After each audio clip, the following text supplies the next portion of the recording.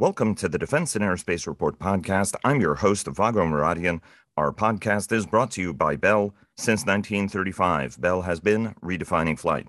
Learn more about its pioneering spirit at bellflight.com. 40 years ago yesterday, the British nuclear-powered attack submarine HMS Conqueror made history and changed the course of the Falkland Islands War by sinking the Argentine heavy cruiser General Belgrano. After the sinking, which killed 323 sailors, the Argentine Navy ceased to threaten the British Armada assembled to retake the Falklands, although air attacks by the Argentine Air Force took a grim toll on the British fleet, sinking 5 warships and a major container ship carrying key aircraft and war supplies. We spoke yesterday with retired Royal Navy Commander Jonty Powys, who served aboard Conqueror during the Falkland Islands War as the ship's navigator. 4 decades earlier, to the minute, he was on the fire control party that tracked the former U.S. cruiser and sank it. He went on to command the conventionally powered attack submarine Unseen and the nuclear-powered ballistic missile submarines Resolution and Victorious. He also served at the British Embassy in Washington and now does occasional consulting. We discussed the mission as well as the lasting lessons of the war. Here's our conversation. Jonty, honor having you aboard. Thanks so very much for joining us. Well, thank you for having me. It's going to be fun. Absolutely. I've been waiting for a long time for this conversation, so it's a pleasure. Before we get started, Leonardo DRS sponsors our global coverage, Fortress Information Security sponsors our weekly cyber report, and Northrop Grumman supports our cyber coverage overall, and General Atomics Aeronautical Systems sponsors our coverage of strategy. Jonty, I grew up in New York City. My mother was a very proud colonial from the island of Cyprus, and she was equally proud of her American heritage. So ever since I was a little kid, I remember visiting Royal Navy ships, and indeed had visited many of the ships that ended up going down to the Falklands. And I was also a submarine fan of the Valiant Churchill class, and I always thought Conqueror was one of the best names out there for a submarine. I was also a fan of Warspite and the history that she had, but that's beside the point. You were on the attack party and in contact that day. And a month earlier, if anybody had told you that you were about to sink a World War II cruiser with a Mark 8 Bliss-Levitt torpedo designed in 1911, you'd probably have told them they were crazy. It was the first time a nuclear submarine had sunk a target in anger. And that was one of the biggest, and it was indeed the biggest warship lost in action since World War II. Why does that attack in the Falkland Islands War matter so much, especially today? There's a lot of questions within your question, but it was absolutely the thing which saved the British task force, the task group. The Belgrano, former USS Phoenix, which is a light cruiser, was of course an armored ship built in 1938 and would have been immensely difficult for a modern warship to tackle, or a modern warships to tackle. With 15 6-inch guns, she would have overwhelmed any British warship, and those ships armed with missiles would have found that the missiles bouncing off the 4-inch thick armor plate. And so the only way that that ship could be tackled was either by aerial bombardment, but we had no armored piercing bombs. And so it had to be a Tigerfish or a Mark 8 torpedo from a submarine that would strike it underneath and let the water in, as opposed to just peppering it as most other things would have done. And the ease with which we carried out that attack doesn't reflect badly, I think, on the Belgrano. It actually underlines the strength that we had derived from what our earlier experiences off South Georgia, when we actually made a detection on an enemy submarine. Didn't get close enough to shoot at it, but that made everybody sit up and take notice. And all the way south, we were convinced that it was only a matter of time before the politicians gave up and sent it home. I mean, after all the tiresome films we'd seen of very smart British soldiers holding the flag down in various bits of the world which used to belong to us, we had sort of got used to that sense of decline, and perhaps we were a little bit early because I think we proved ourselves quite well. Let me ask you about the operation itself. Chris Reeford Brown, who had taken command of Conqueror just 2 months earlier, although he was a very experienced submariner, he commanded the diesel boat Opossum, and then I think later commanded Valiant as well as the frigate Cornwall. So he was a very, very experienced commanding officer, and in fact decided to use the older Mark 8 torpedo, for example, instead of this Tigerfish, because he reasoned, an armored, you might as well use a torpedo designed to sink these kind of armored ships, would have been a better choice. What struck you as you guys executed that attack? Well, essentially, the main impression I had of how easy it was. Now that it's not an overstatement. We had tried to start our approach from the northern aspect, where after the Belgrano was heading south. Was heading by that stage back to the west, and the destroyers got in the way. So in a nuclear submarine where you got bags of power, the submarine went deep, went underneath the Belgrano, came up again on the other side, and started the approach from, well, again, I don't know, 2.5, maybe 3,000 yards. By the time we actually fired, we were really quite close, probably just over 1,100 yards on firing. And the smoothness of the attack, I think, was largely because we were up against a relatively slow target. No time, I think, did we ever see heading more than 13 knots. We had rehearsed the drills that we would need all the way south, both for the Tigerfish weapon, which was rather unreliable, and the Mark 8 weapon, which was extremely reliable but very old. It first went to sea in the Royal Navy about 1930, and I think it was accepted into service in 1932. So here we were with a 50-year-old weapon, although it was actually manufactured in 1943.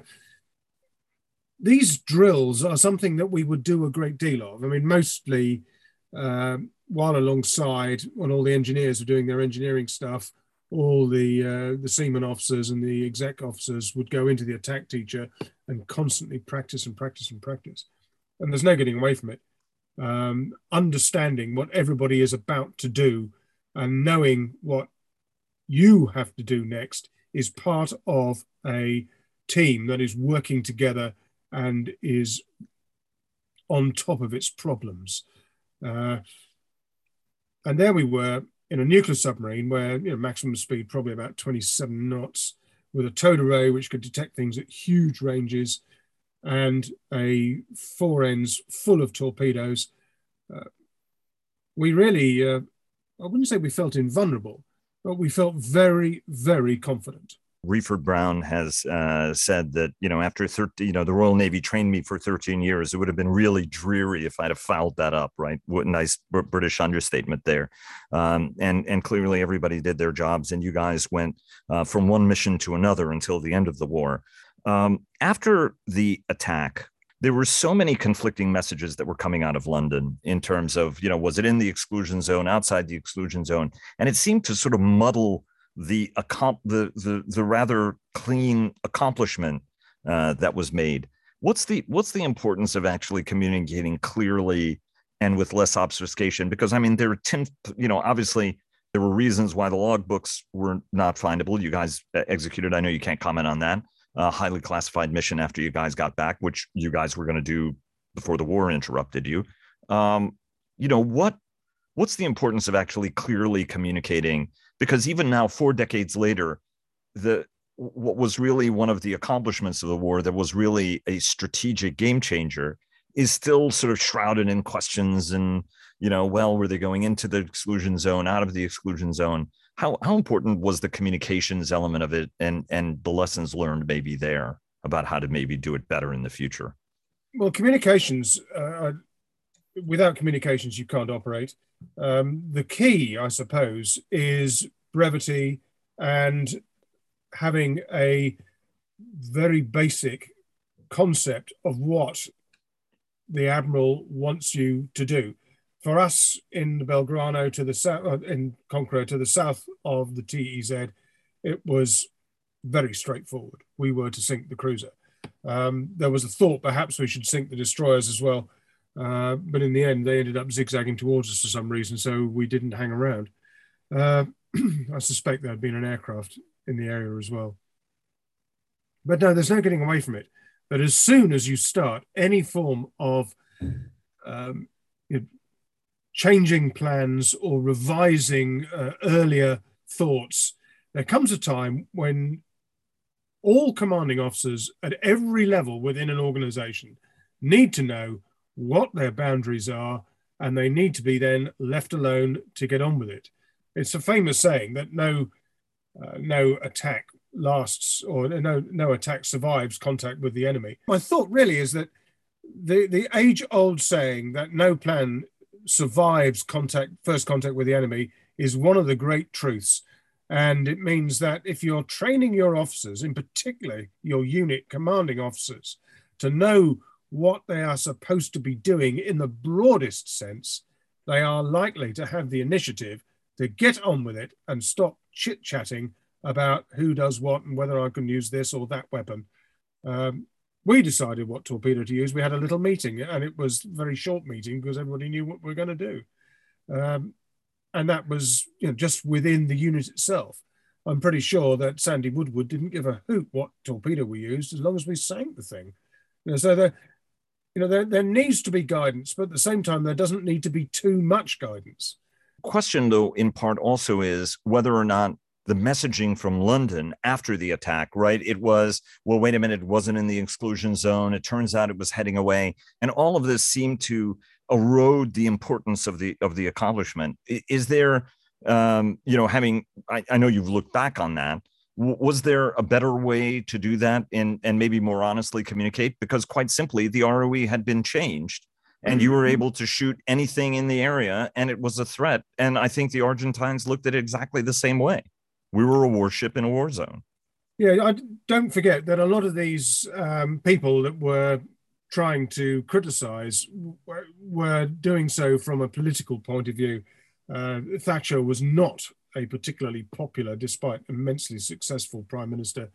And there were plenty of people who were happy to throw stones at her. And the tedious rubbish about whether or not the ship was in the total exclusion zone is an irrelevance. If the ship was a threat, we would have attacked it. If the ship, by which I mean the Belgrano, if she had started to head towards the task group, we would have been right on top of it. And we may well have decided to shoot off our own bat. I can't see anybody arguing too much with that. We should not forget the destructive power of that otherwise old and out-of-date ship. It would have been a real handful for modern warships with no armor and relatively light guns to have tackled her. And the submarine really was the only answer. My recollection is that we sort of knew that, and we certainly knew what we were there to do and how to do it, and we just got on with it. Again, I mean, training pays off. I want to get to cultural lessons here in a minute, but I first want to get your sort of sense on broader lessons, right?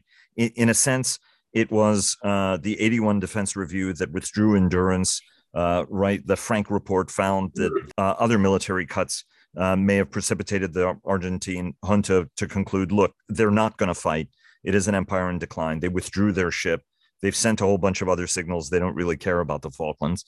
We can do this, and wars start with miscalculation. On the other hand, they also miscalculated that Margaret Thatcher would go to war to retake, would travel 8,000 miles to take back islands 500 miles off the Argentine coast, right? I mean, a lot of Taiwan similarities here in a sense. And it also changed the way the Soviet Union looked at the United Kingdom in the wake of the war. What, from your standpoint, were sort of the broader lessons that came out of this conflict that you think are best worth studying and absorbing? Well, one of the things that Margaret Thatcher did was she listened to the senior officers, in particular, Admiral Leach, who was, I think, the Chief of Defence Staff at the time. He might have been the First Seaman, I can't quite remember. Because she was being told by the politicians in the Ministry of Defence, and indeed John Nott, the Secretary of State for Defence, that this was hopeless. We would never be able to recover. The whole thing was just going to turn into a debacle. And it wasn't until Admiral Leach, who was able to exercise his right of access to the Prime Minister, who came up with the glorious statement that if nothing is done, if we do not try, we will wake up in a different country tomorrow morning. And if ever there was truth spoken, it was that. And within 3 days, there were ships on their way south. Margaret Thatcher saw straight away that this was a man who knew what he was talking about, and he had the ability to describe in some detail exactly what he could do and and make a good statement as to whether or not this was possible. And the answer was, as we all know, by the success, the answer was yes, we can do it. And I think one or two people were surprised. And you've already mentioned the effect it had outside the UK, in particular in the Warsaw Pact and other countries. So the idea that in some way we were not going to do this was a huge error on behalf of the Falklands, of the Argentine command team. And if only they'd waited 6 months, we'd have had no carrier, no amphibs, and we would really have been struggled. We'd have relied on the RAF. That would never do. I'm glad that inter-service rivalry, John T, is still very alive and well. But having met Martin Withers, who was at the controls of the Vulcan that bombed Stanley, that was another honor to get a chance to meet him and talk to him over the years as well. Well, within the Navy, that was discussed by some of the chaps who'd been flying. And the amount of fuel that was used to deliver 21 bombs that didn't really hit the runway would have given enough airtime for the Harriers, which each could carry 3 1,000-pound bombs, but only for a little way. We'd have been able to run something like 300 attacks. And it's quite possible that we would then have actually wrecked the runway. And a word from our sponsors. HII sponsored our coverage of the Navy League's annual Sea Airspace Conference and Trade Show, and Bell sponsored our coverage of the Army Aviation Association of America's annual meeting in Nashville. That certainly would be a great, still a great assessment and study. I want to shift gears and talk to you a little bit about culture and British military culture and Royal Navy culture in particular, because this was sort of made up on the fly, right? I mean, it was a lot of good equipment, some not so good equipment, but a lot of very, very good training. Ultimately, literally one day before the invasion, the British ambassador in Buenos Aires was convinced that the attack wasn't imminent. And yet it happened on April the 2nd. Sandy Woodward sailed his ships from Gibraltar pretty soon, within a day, if I recall, for Task Force 317. And then 3 days after that, the carriers followed. And the troop ship Canberra sailed about a week later, and that was converted from a cruise liner to a troop ship for 2,500 Marines and Special Forces. And it left 60 hours after it had pulled, I think, into Portsmouth in a cruise ship capacity. So things actually worked really fast. What is it, do you think, about Royal Navy and British military culture that allowed this to happen so fluidly and so quickly? Well, I think there's a sense of, there is a task, stand up, get on with it. If you're going to stand around and wait for instructions when you could anticipate the need to, and it wasn't just the Canberra, the QE2 was also adapted, but somewhat later. And there were other ships which were being called up from trade and converted into sort of emergency aircraft carriers. The Atlantic Conveyor being one of those, the one that was destroyed by an Exocet. So there was a huge amount to be done. And I think there was an instant recognition that there was a huge amount to be done. So let's get on with it. There was still a lot of excess capacity, right? I mean, efficiency was important, but I don't think it had gotten the absolute best of everybody. Do you think that something like that is doable today? Would the UK military, do you think, be able to move, and the Royal Navy be able to move as quickly as it did then? Well, I think we need to remember just how much smaller the Royal Navy is now than it was then, not just in numbers of ships, but numbers of people as well. Although the Marines are roughly the same size as they were then, pretty much a brigade plus. The Royal Navy itself is probably down to about 28,000 people or something of that order. And the Army, which in those days was, 130,000 plus 60,000 reservists. The Army is now, 70,000-ish. And we would find it difficult to produce the right numbers of qualified, trained people. And one of the problems we had, I think, was that one or two of the Army units that went south were not so prepared. They had spent a lot of time stamping up and down the tarmac in London, playing music and what have you. That's a little unkind thing to say. But they certainly were not ready in the same sense that everybody else was. And I suppose part of the cultural issue, if you boil it away, is also the difference between the submarine service and the surface navy.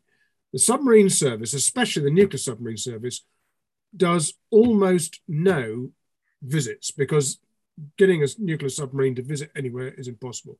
We nearly spend, or we were certainly during the Cold War, spending a lot of our time chasing what was, before 1982, the real enemy, i.e. the Soviets. Either we were following them around or we were monitoring them during their exercises, and we were, for a lot of the time, in their backyard, listening and watching what was going on.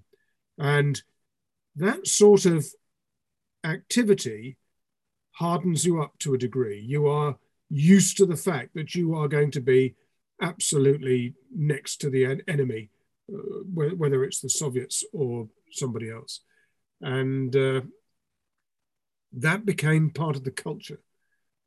And because our submarine force was relatively small, I think the biggest number of nuclear submarines we ever had, or nuclear attack submarines, was 18 in 1991. And it didn't take very long after that for it to come down as the Cold War was wound up. Those 18 submarines worked very hard. And the United States submarine force at the time was well over 90, maybe even 100 boats, all rather less than the Soviets. And we spent a lot of time at sea. Essentially, while you were stationed on a submarine, it would be pretty much 2 to 3 months off, and then 5 to 6 weeks, 2 to 3 months on, and then 5 to 6 weeks off for maintenance. And that sort of cadence kept going all the time. So, there's one famous year when I think I met my son when he was born. I left home when he was about 4 or 5 weeks old. I think I next saw him when he was 3 months old, but not for very long. And I think it was 8 months. He was 8 months old before I actually managed to accumulate a sort of a sensible amount of time with him. And that is just the way it was. Perhaps we were being overstretched, perhaps not. Since World War II, militaries have been shrinking under the guise that smaller and more capable is better than bigger and less capable. Everybody appears to have completely forgotten the importance of bigger and more capable in that equation. As you said, right? Had this war happened a couple of months later, if the Argentines had been a little bit more strategic, you might not have had the capability to be able to respond. Just as if it had happened a couple of years earlier, you would have had HMS Ark Royal, which was a big deck aircraft carrier that did have Phantoms, interceptors, airborne early warning. And the course of the war would have been fundamentally different at that point, given the kind of much heavier air power you had. The other thing is the number of ships that were lost. Were you at all stunned by those numbers? And have we forgotten that lesson? One would have thought we consumed mountains of equipment in Iraq and Afghanistan, and the Moskva has just been sunk, right? The largest ship sunk since the Belgrano at 12,000 tons, by unmanned, by missiles. Do you think the lessons for volume, size, people, more ships how do we need to think about this as we're going into a higher intensity, great power world? I mean, you lost 6 ships in the Falkland Islands. Anything that involves the word Taiwan or Russia will mean probably more ships being lost in a fairly short order. Are we taking the right lessons and mindset from that conflict into where it is we're likely going? No, I think the main problem in 1982 was that we had thinned out our ships. The Type 42 Batch 1, Batch 2 ships were shortened by some amount, 50, 60 feet. They had relatively small magazines for their missiles. They did not have a close-in anti-aircraft weapon system, which is why many of the aircraft were struck by bombs, because they did not have the proper, the goalkeeper weapon we used for a while, and also the American Phalanx system, which of course has now been knocking around for quite a long time. We simply didn't have, we would have a couple of 40-60 Bofors guns, a 20 millimeter Oerlikon, where if you look back to World War II, where we really understood how difficult it is to shoot down aircraft, even if they're only doing 300 knots as opposed to a fast jet. The amount of anti-aircraft ammunition that we could release from our ships was huge. And in fact, during the Mediterranean campaign, they used to talk about a ship's endurance being governed not by its fuel, but by how much anti-aircraft ammunition it could carry. And that is something we seem to have forgotten about. And many of the warships had inappropriate materials on board and made them subject to catching fire. And if you looked around a submarine too, you would also find that sort of thing, but a submarine's a slightly different problem. And if you compare a Type 42 in 1982 with its Soviet Union equivalent, one is almost enviable of the amount of weaponry that the Soviets were hanging on their ships. How effective they were, that's a different issue. But we seem to have lost all those lessons. Even lessons, again, in the Type 42, I'm not deliberately picking on it, it's just something that I know about. The firefighting system was extremely vulnerable to action damage. And that's certainly what happened in the Sheffield, in that she lost all the ability to, or most of the ability to fight fires.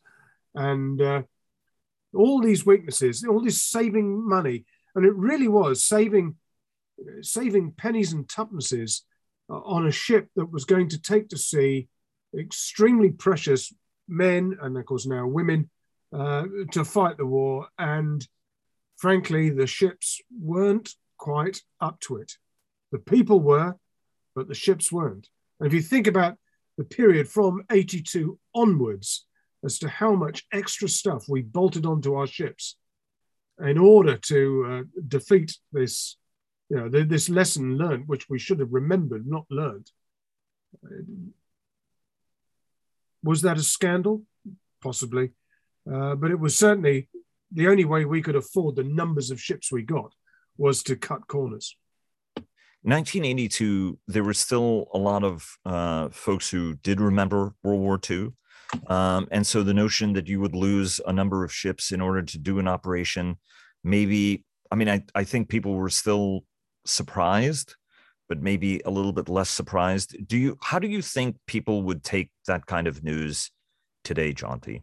If there was, right, I think Moskva surprised people, but 2 more patrol boats lost, right? I'm just sort of curious, even as somebody who's in the public discourse, how the public would respond to that kind of news today.